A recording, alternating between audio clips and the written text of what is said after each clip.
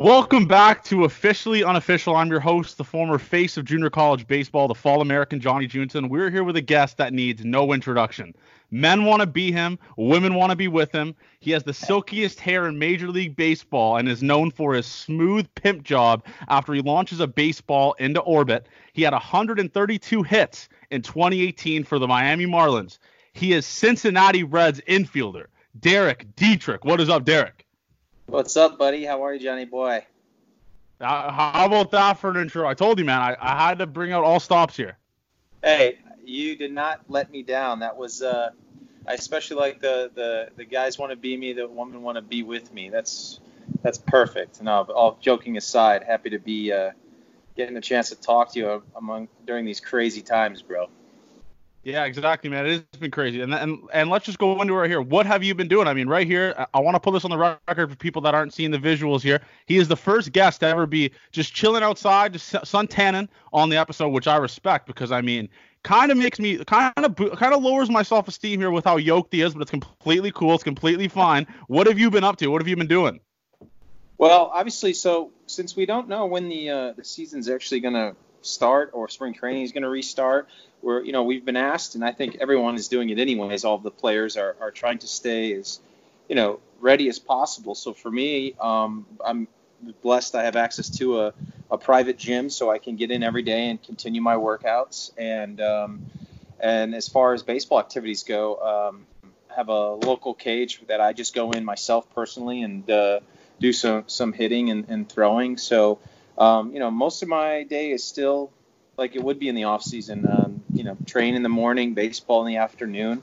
Get a chance to sit out in the sun. I mean, I know these are crazy times, and the health of every citizen is super important. But I think a lot of people ask me, like, do you have any advice, or what do you think about all this? And I think we have to practice patience during all this. We definitely need to come together and listen to the rules and guidelines that the CDC and health professionals are putting out there. But be patient, take a step back, and this may be the only time in our lives where you don't quite have the same responsibilities in the sense that you don't have to go places, you don't have to go to things that you normally would, and so enjoy the family time, enjoy the time being home, and do the best that you can during this national pandemic. So, making do.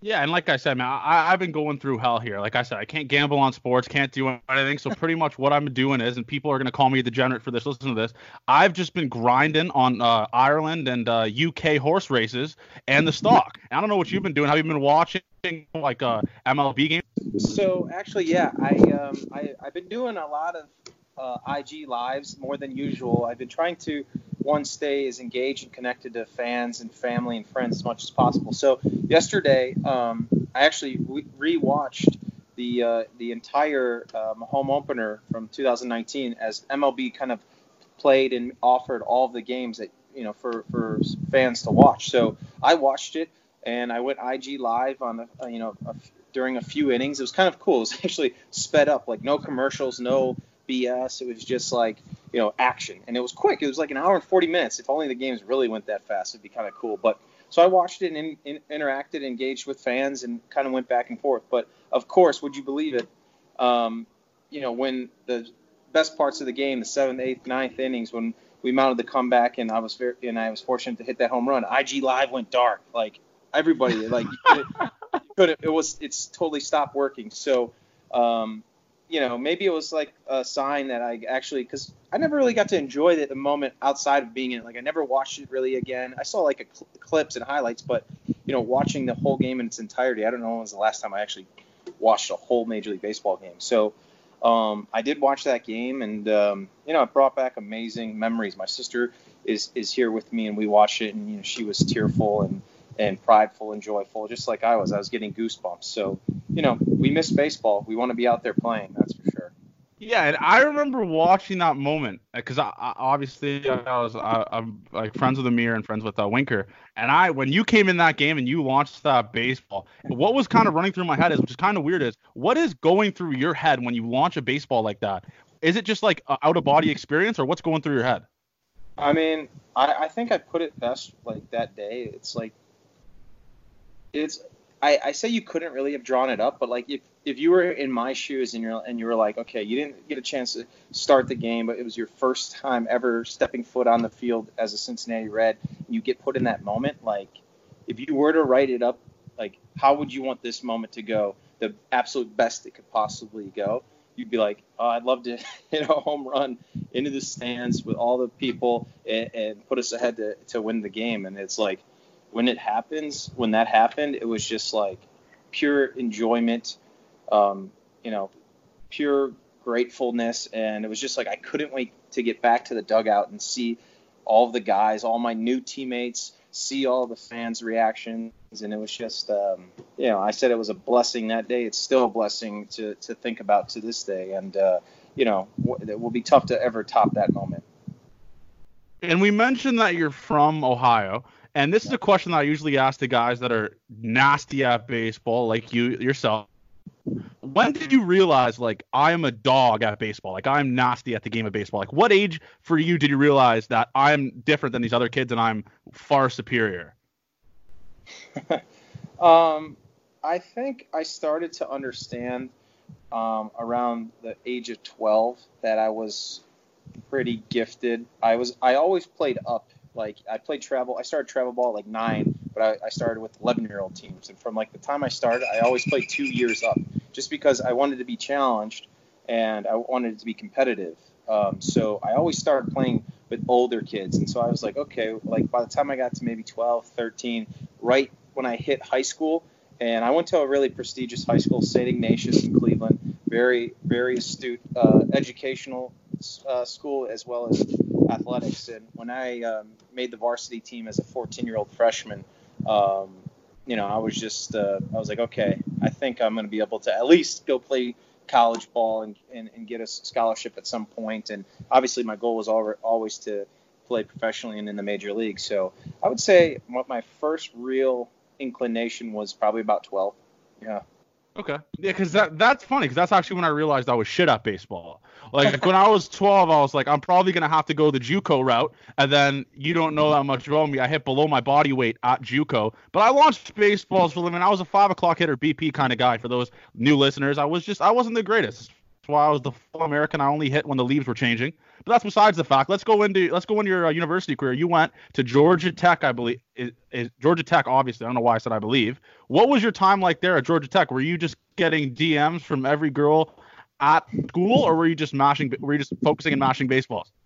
So, in 2007, when I was a senior in high school, I was actually drafted by the Houston Astros, and I was drafted with their first pick. They didn't have a first or second round pick that year because of trades and signings. So their first pick that year was in the 3rd round, and I was their first pick. But I guess looking back on it, I know I did the right thing because I wouldn't change a thing that's happened in my entire life. So I went to Georgia Tech. I decided to go to school instead, and going to the ACC, which is such a great baseball conference, and then going all the way south to Georgia, and that weather from Ohio was like a dream come true. I still believe, I hear this from so many people, like the playing surface and like the actual field at Tech at Russ Chandler Stadium is the best, hands down. And it's not a shabby little stadium. I mean, it's not the biggest as far as seating capacity, but Danny Hall and the coaching staff there, it was like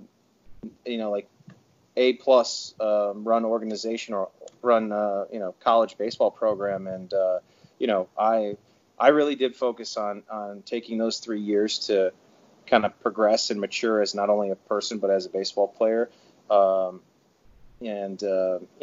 with a focus of getting to professional baseball. But I did have my fun, and like everyone has to in college. But I definitely went there with the mindset of do what I need to do to use these 3 years to get better at baseball and prepare for the next draft.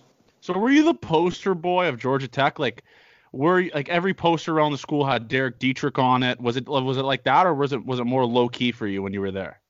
When I first got there initially, like no one really knew what to expect. I actually went to school. I had if the Reds the Reds fans, the Reds that follow me, I had a shoulder surgery just this past September, and my only other injury in my career that was substantial was back in when I was 17, when I was just going through that draft the first time. I had my shoulder repaired then. So I got to Georgia Tech, and I was kind of like under the radar as far as everything goes, even with my teammates, because I was rehabbing. I couldn't really practice or play yet, so I was like really under the radar.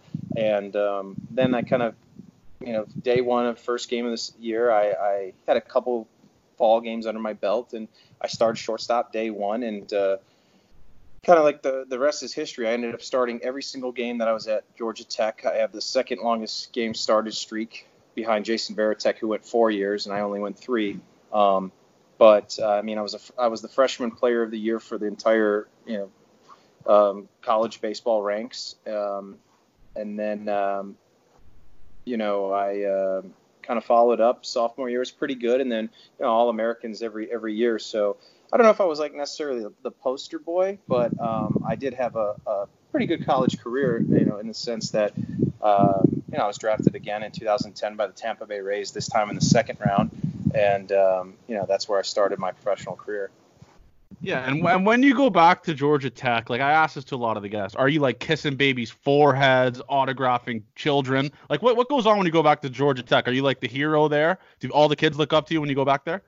I like to go back and see the players, of course, and see the guys that are there, and they, even when I was there, you knew like the greats, like like I said, Varitek went there, Teixeira, more recent like Matt Wieters, and I even went to school like Charlie Blackmon, Chuck Nasty. So like you kind of have that respect and admiration for the guys that come before you, even in Major League Baseball. So none of that changes. But it was like I would say I think I still have a pretty good following as a baseball player that went through Georgia Tech. Definitely back in my hometown in Cleveland at St. Ignatius, and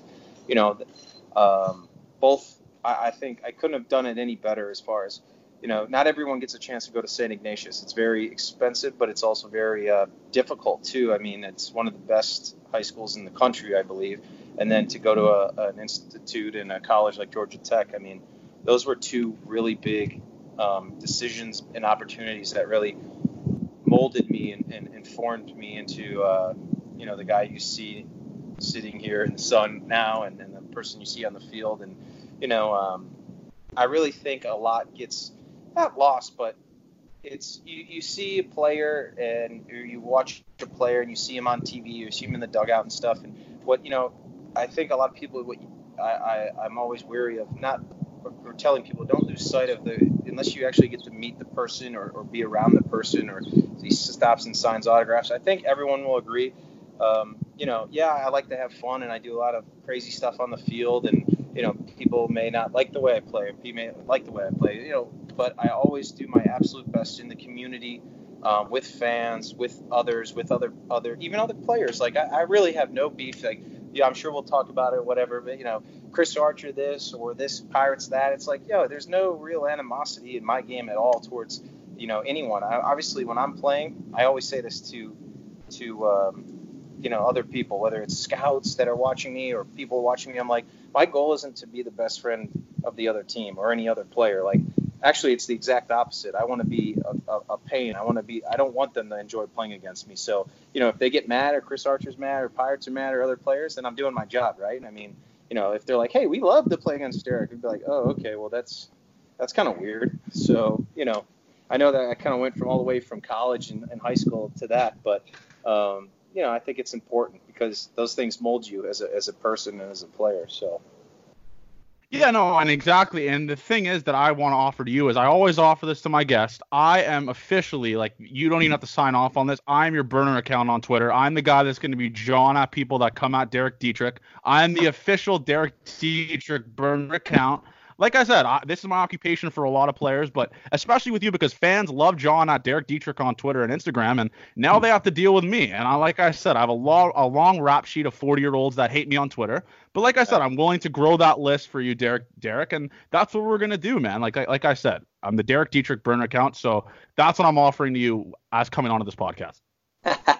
Well, hey, I appreciate the support. Hopefully, there's not too many that you have to answer to, and I like to say too, like I'm a big boy, I'm a professional, and hopefully I can answer some of those things myself. I can't really see how I could really have that many haters around me, but no matter what, I mean, when you're in the spotlight, or when you're on this stage, it comes with the territory, like my parents used to always tell me. So I totally get it, and at the end of the day, I know where my head and my heart is.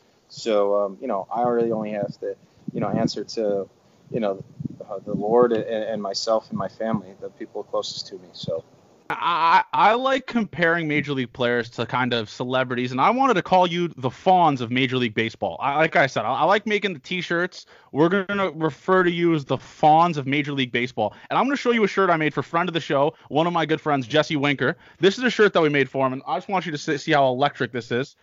Right here, because he was the sandwich pick of the MLB draft. There he is. Look at that. Look at that face. I love it. I know. Hey, just a handsome man. And what it says on the shirt is, you can't read it. It says the greatest sandwich pick of all time, the GSPOAT, and Jesse Winker is the greatest sandwich pick of all time, as nominated by me on this podcast. What is it like playing with Jesse? Because give the fans a little bit of insight on the beauty that Jesse Winker is. There's not some, if I could describe Jesse Winker, there's not something that he can't talk about.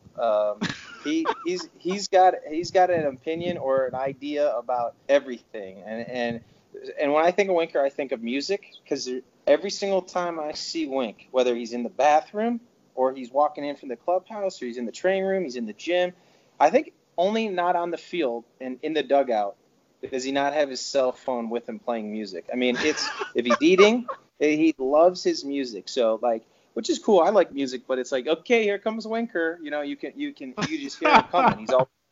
He's always got a song on, and then you start going about something, and he'll be like, oh, bro, want to know what happened to me today? And you're like, I really don't have time. And he'll just like, oh, well, I was out and I saw this dog on the side of the road, and I love animals, and I've saved plenty of animals and dogs and this and that. He's like, I saved this dog and I put it in this box, and this woman came, and we're like, okay, bro, I got to go to the gym now. He's like, well, wait. And he's like telling you the story. And he's like, it's like, and as my dog comes see, she heard this is Roxy's. This is back-to-back dog appearances on Official and Official. Actually, last episode we had a dog appearance too. And this is the cool thing about Wink that I wanted to mention on the podcast about how good of a guy he is. I'm just driving around on January 1st on New Year's. I get a FaceTime from Wink, like literally maybe the last guy that I'd ever think FaceTime me, because it's just like, I mean, he's probably busy. He's a pro athlete, and he FaceTimes me to say Happy New Year's to me. I'm like, this guy is a gem. Like, I'm just like, it's just, I don't know. He's just such a good guy.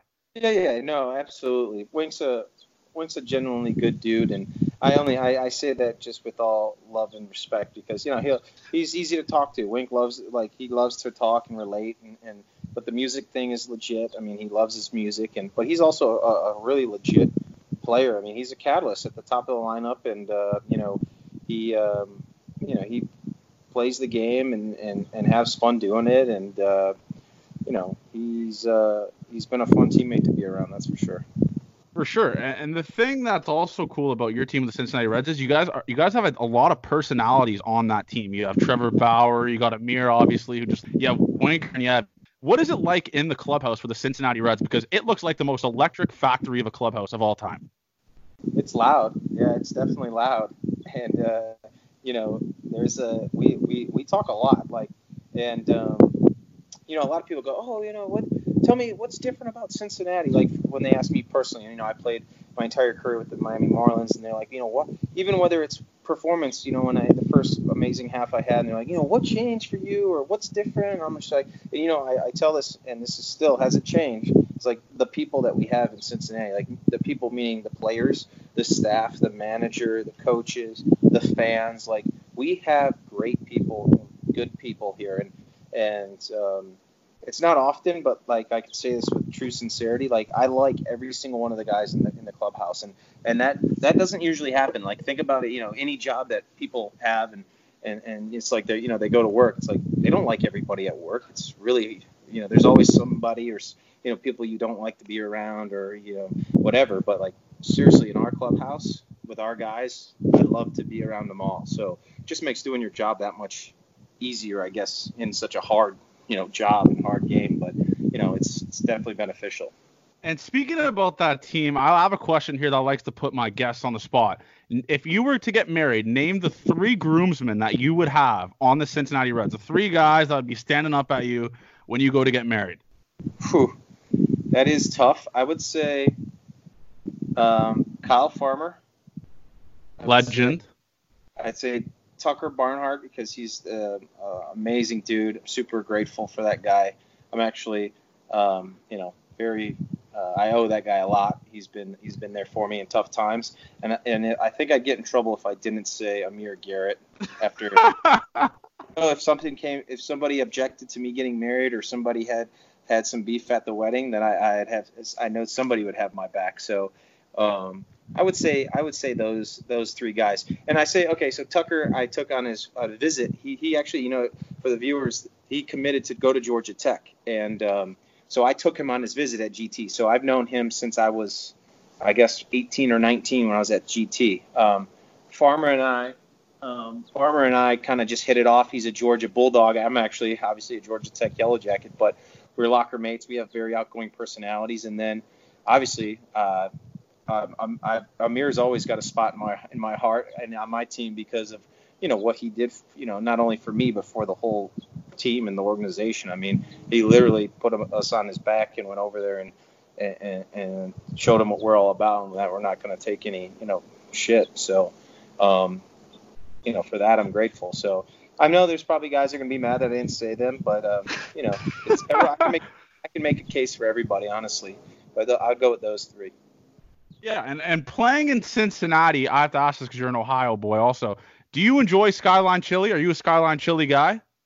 So I got a chance when I was in Cincy. I did around the All-Star break, I did a day in Cincinnati where we went to the zoo, which was amazing. Saw Fiona, the super famous little hippo. And then I went to Skyline Chili for lunch, and then we did the Sky Star, and we went to Grater's Ice Cream for dessert and stuff. So I kind of did a day in the life in Cincinnati, and so Skyline Chili, it was good. It was appetizing. I mean, I don't know, as an athlete I would eat it every single day or super often, but I mean it's a staple in that community and in Ohio for sure. So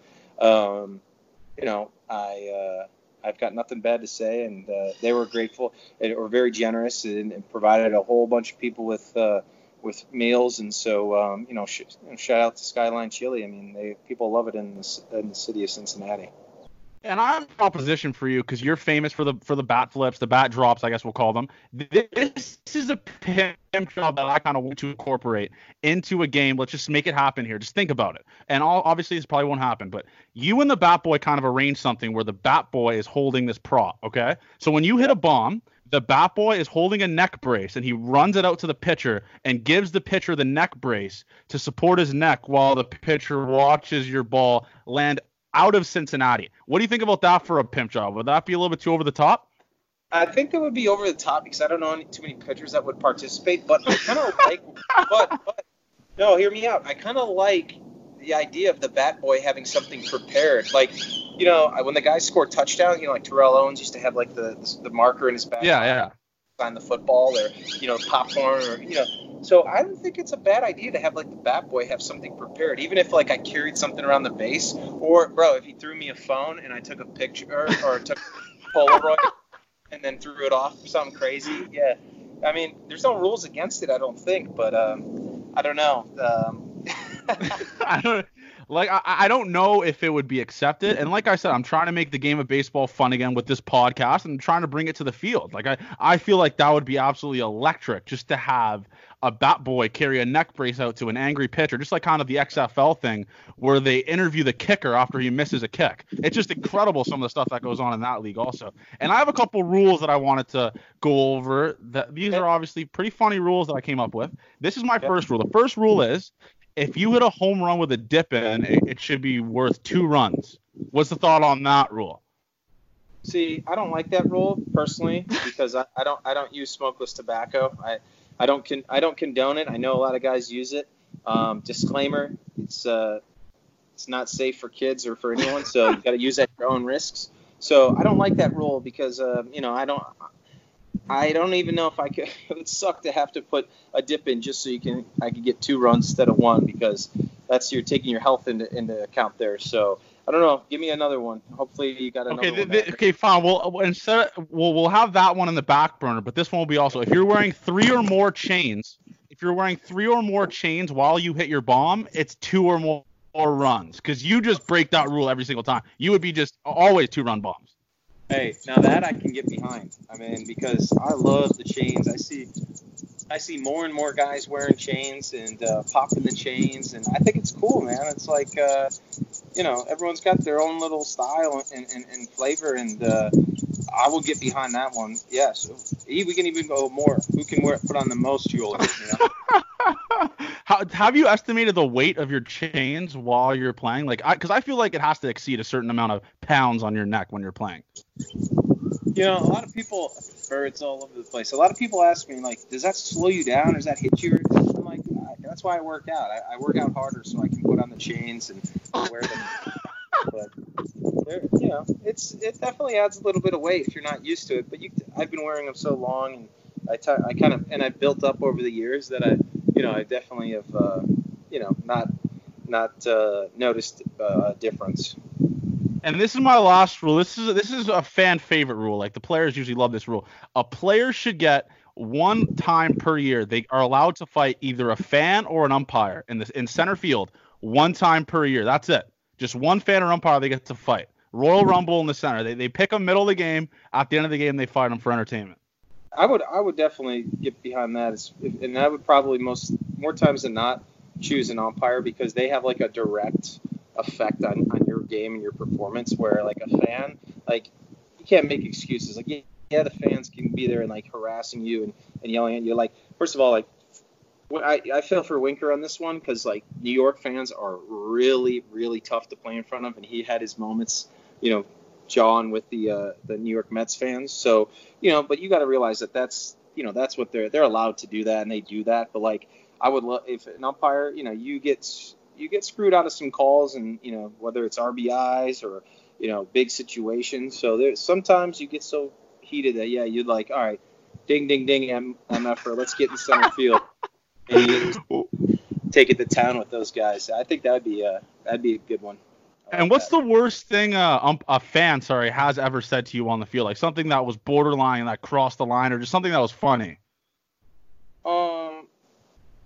I think when they start like getting like your mom involved, or start talking, bad about your family, I can't say things specifically, but I think a lot of times like that, it's almost like you're watching a movie or you're with your buddies, you're like, don't talk about my mother, don't say a word about me.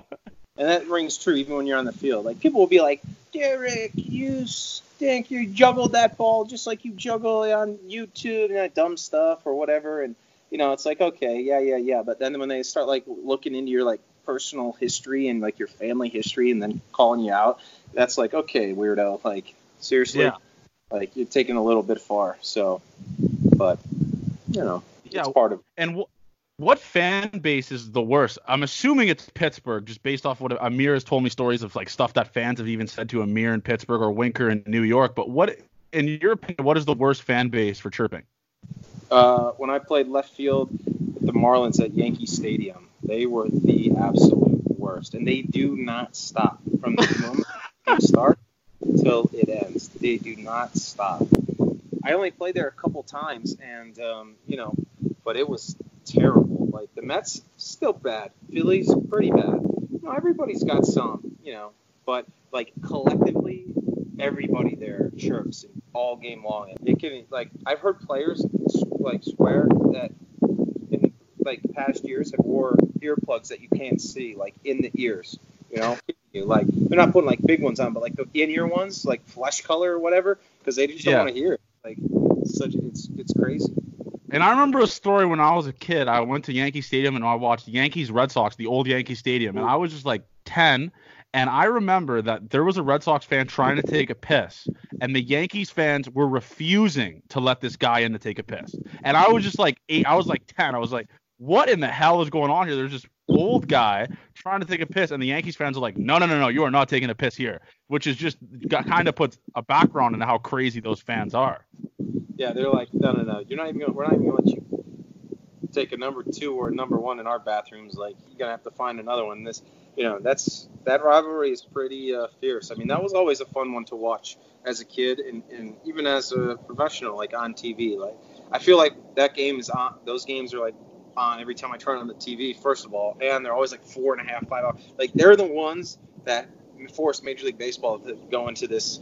It's got to be 2 hours, 59 minutes type of stuff, because their games literally be on all night long. Yeah, exactly. And the thing that's also cool about the present day rivalry is like that rivalry's kind of shifted towards you guys and the Pirates, which is so cool because you guys are kind of close to each other. It's not that the teams aren't that far from each other.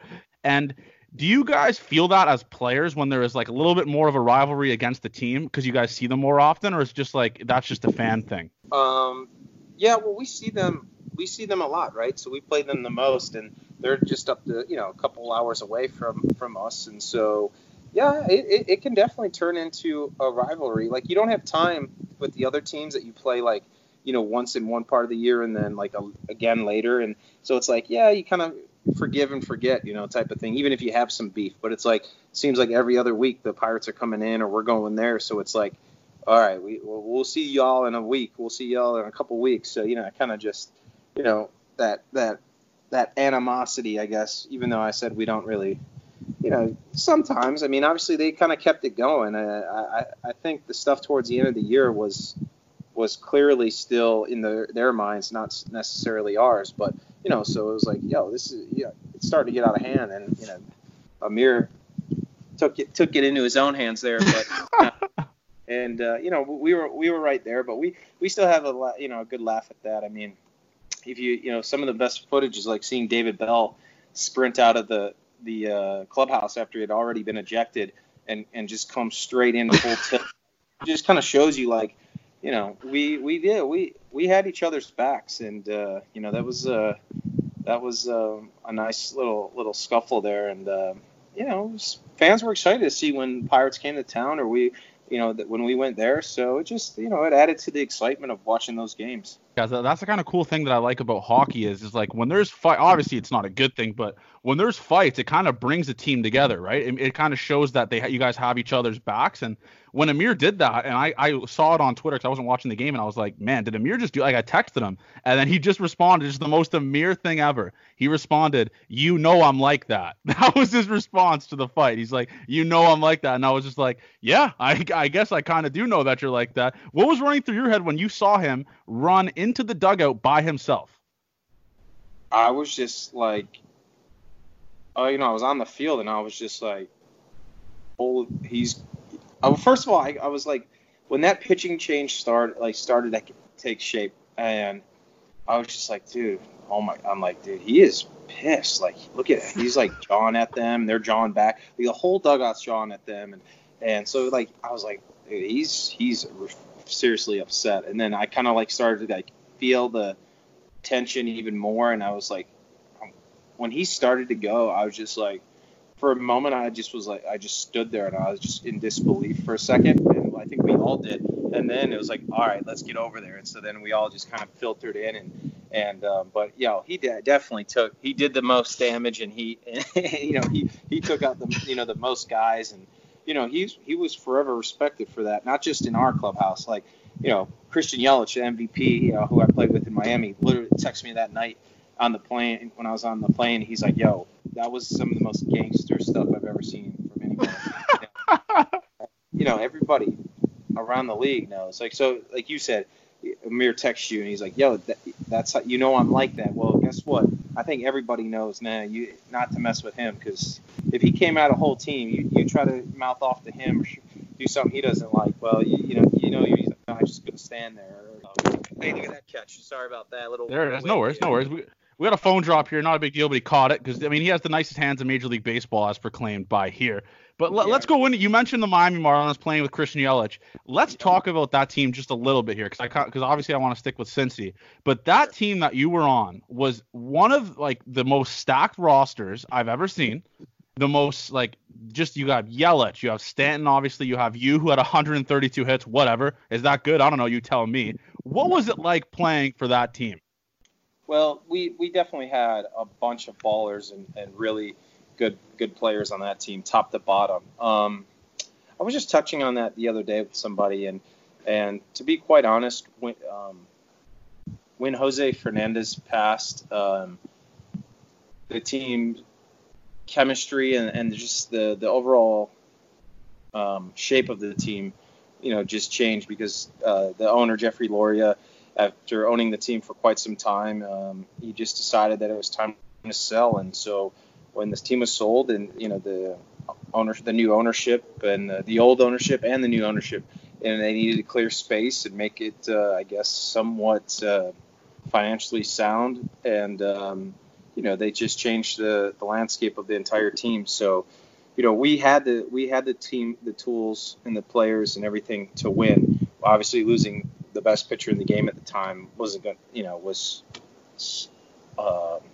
just terrible, just because of to lose someone so special. That was just unthinkable time. But so that kind of really just started the transition and of breaking up the team and going our separate ways. But we definitely had a team to win. What was like the chemistry like when you guys all separated? Do you guys like still kind of keep in touch with each other, or have you guys kind of went your distant ways? Yeah, there's still a good group of guys that I keep up with. Obviously, when he had just retired, Martin Prado, was there for a long time. Miguel Rojas, I still keep in touch with. Miggy and I, shared a lot of time and laughs together on and off the field. I still talk with Yelly all the time, especially that we're both out here in AZ. We see each other often. Stanton, I would keep in touch with. A lot of even JT Realmuto. So a lot of the guys, like when you go and play in their city or they come to you, you make it a point to, get together and reconnect. And so yeah, I mean, you always have guys that you stay on the lookout for and follow and things of that nature. So. Yeah, I mean, that was one of the most legendary teams of all time. And let's go into – I just want to ask this one question about your season when you had 132 hits, which is honestly unheard of. Like, I haven't even had 132 hits my whole life. So let's go into the 132 hits in one season. What is running through your head when you're having a season that good? Are you doing the same pregame routine, listening to the same music, or is it just you're kind of just doing what you're doing? I think the biggest thing is like the opportunity. I was playing a lot, and I was having a chance to play on a day-to-day basis. Like, I can't stress it enough. Like, no matter what job you have, if you do practice or you do your job every single day, you get better at it. So, we can practice baseball a lot. Absolutely. Like, everyone practices a lot, but the more you play it, the more games you play, the more at-bats you have, the better off you're going to get.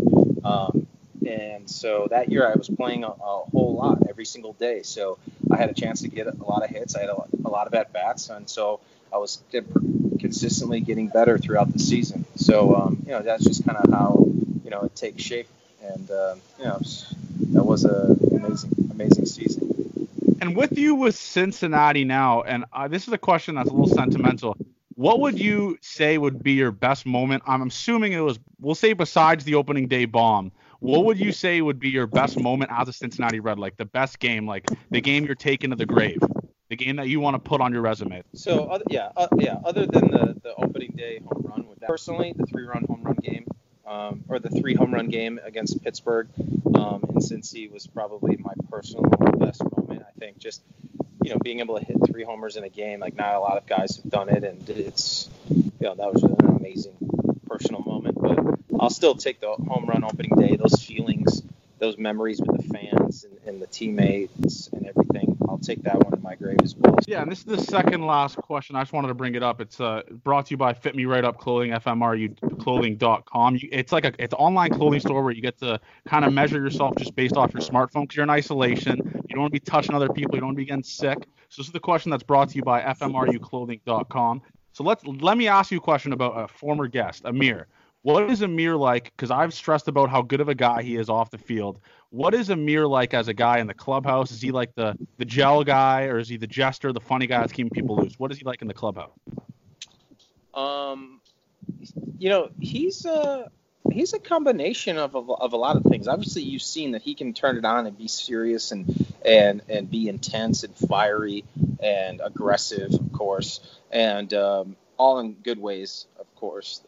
But he also can have fun, joke around, keep guys loose. He plays jokes. He's a big video game guy. If you don't know, I'm not a huge video gamer, but he loves the games. I think that's hilarious because it's like, I always used to joke with him. I'm like, bro, you're like this badass on the mound, this like feared dude. You get out there and everything, and then it's like I'll go to his room on the road. I'm like, he's playing like Fortnite with 14-year-olds, and I'm just like, dude, what are you doing? And he's like, yo, I like to play video games. What? It's like dates, and I'm like, all right, whatever. So, he's a good blend, man. He's a good combination of all of the characteristics that you want in a friend and a teammate. So, he's definitely a unique dude. So that's Amir Garrett for you. And to be honest, that's actually how I met Amir, like through my buddies from Las Vegas. I just met Amir playing Fortnite, and then we've kind of been pretty good friends ever since. And Amir's my squad member. He's the guy that's always in the squad that's just cracking jokes or drinking Hennessy or whatever that guy drinks nowadays. But that's what he does. And this is actually the second last question, because this is a question that the fans are 100% wondering. Where did you originate this? Where did you originate this kind of bat drop at the back of your swing? So I'm glad you said the bat drop, because I've been answering that a lot on IG Live lately. Like, everyone's like, or they'll nominate me for like best bat flips of the year. I'm like, guys, I don't bat flip. If it's a drop. It's a drop. Yeah. It's kind of like one of those things. And I also mention this pretty frequently. Like, none of my, whether they're you call them antics or moves or bat drops or anything, none of it's really practiced. I mean, I do kind of like when I hit, sometimes I do practice like finishing and following through and dropping the bat, but like whether it's kind of like a skip out of the box or shoulder shrug out of the box or whatever kind of trot I do or don't do, or none of it is premeditated or practiced or thought of prematurely. I truly just like my tattoo says, let it fly, and whatever comes to mind in that moment, I just do. I'm not afraid to do me and do what's comfortable to me, and but the bat drop is just like a smoothness of the swing. Like when I hit it good and I finish the swing completely, and I know I got it good. Like it's kind of almost like a thing. I used to have a habit when I was a youngster. I used to out of the left, obviously I'm a lefty. I used to like hit it and like rush out of the box, like to get down the line. Like I wasn't fast anyways. I'm still not fast, but used to like hit it and go. He's like, oh, I want to get down to first base. And so then I started like practicing. I used to watch like the best hitters, and they like would hit it and stick it and finish their swing completely and like really follow through. So, the whole goal for me was like I was starting to practice just like finishing my swing and not rushing out of the box. So by no means do I rush out of the box, if you know what I'm saying. But so now I just finish the swing, and on the good ones I get a nice little bat drop to go with it. So. Yeah, and this is the last swing. Let's break the internet here. Let's do ESPN. Da-na-na. What will be Derek Dietrich's walk-up song for the 2019 or 2020 season? Let's break some news here. Let's get the fans going a little bit. Okay, well, we're blessed. We usually get to have more than one. If you're like Winker, you've got one every at bat. So he's got like 4 every game he changes. It's crazy. Like I said, he's the music man. But like I would say everyone knows I've always had Phil Collins in the air tonight. That's always been with the drums kick. So that's always going to be one of mine. Like one of the songs, like I really like Little Uzi Vert. I mean, any one of his songs are really kind of hitting right now. I'm listening to a lot of them. I think one of them's called Venetian or Venetia or whatever. It's a good track. I always try to pick something that's hot and like a lot of people are listening to, that's trending, just to keep the fans and everyone involved, and then one that I personally like and that I've kept, for a long time. So the good thing is I know I'm going to have some time to keep thinking about that and narrowing it down, because unfortunately baseball will be back, ladies and gentlemen. It will be back this year. Heard it here first. Yep, but we just don't know when. So we're just got to stay patient. Like I said, stay patient. Yeah, and there you have it, man. I mean, this was one of the episodes where I usually say this at the end, where I kind of step behind myself and say, I can't believe my dumb JUCO brain is interviewing Derek Dietrich, the legend. He is one of the most handsome guys to ever hop on this podcast. He is the Bachelor of Cincinnati. He's a legend. He is has one of the nicest swings from the left side in Major League Baseball. And most importantly now, I'm his burner account. He is my friend, Derek Dietrich. Thank you for hopping on this podcast, man. I really appreciate it. You got it, bro. Hey, man, had a good time, had some fun. Glad I got to, enjoy some good conversation during, this hectic time in for the country and for the world. But, always good to talk shop, talk some baseball, and, give a little insight to the fans out there. So appreciate you having me on, man. We'll have to do it again. Thank you for listening to Officially Unofficial. Make sure you guys subscribe and leave a review on iTunes, and follow us on Twitter at OnAfishPod and on Instagram at OfficiallyUnofficialPod. Thank you.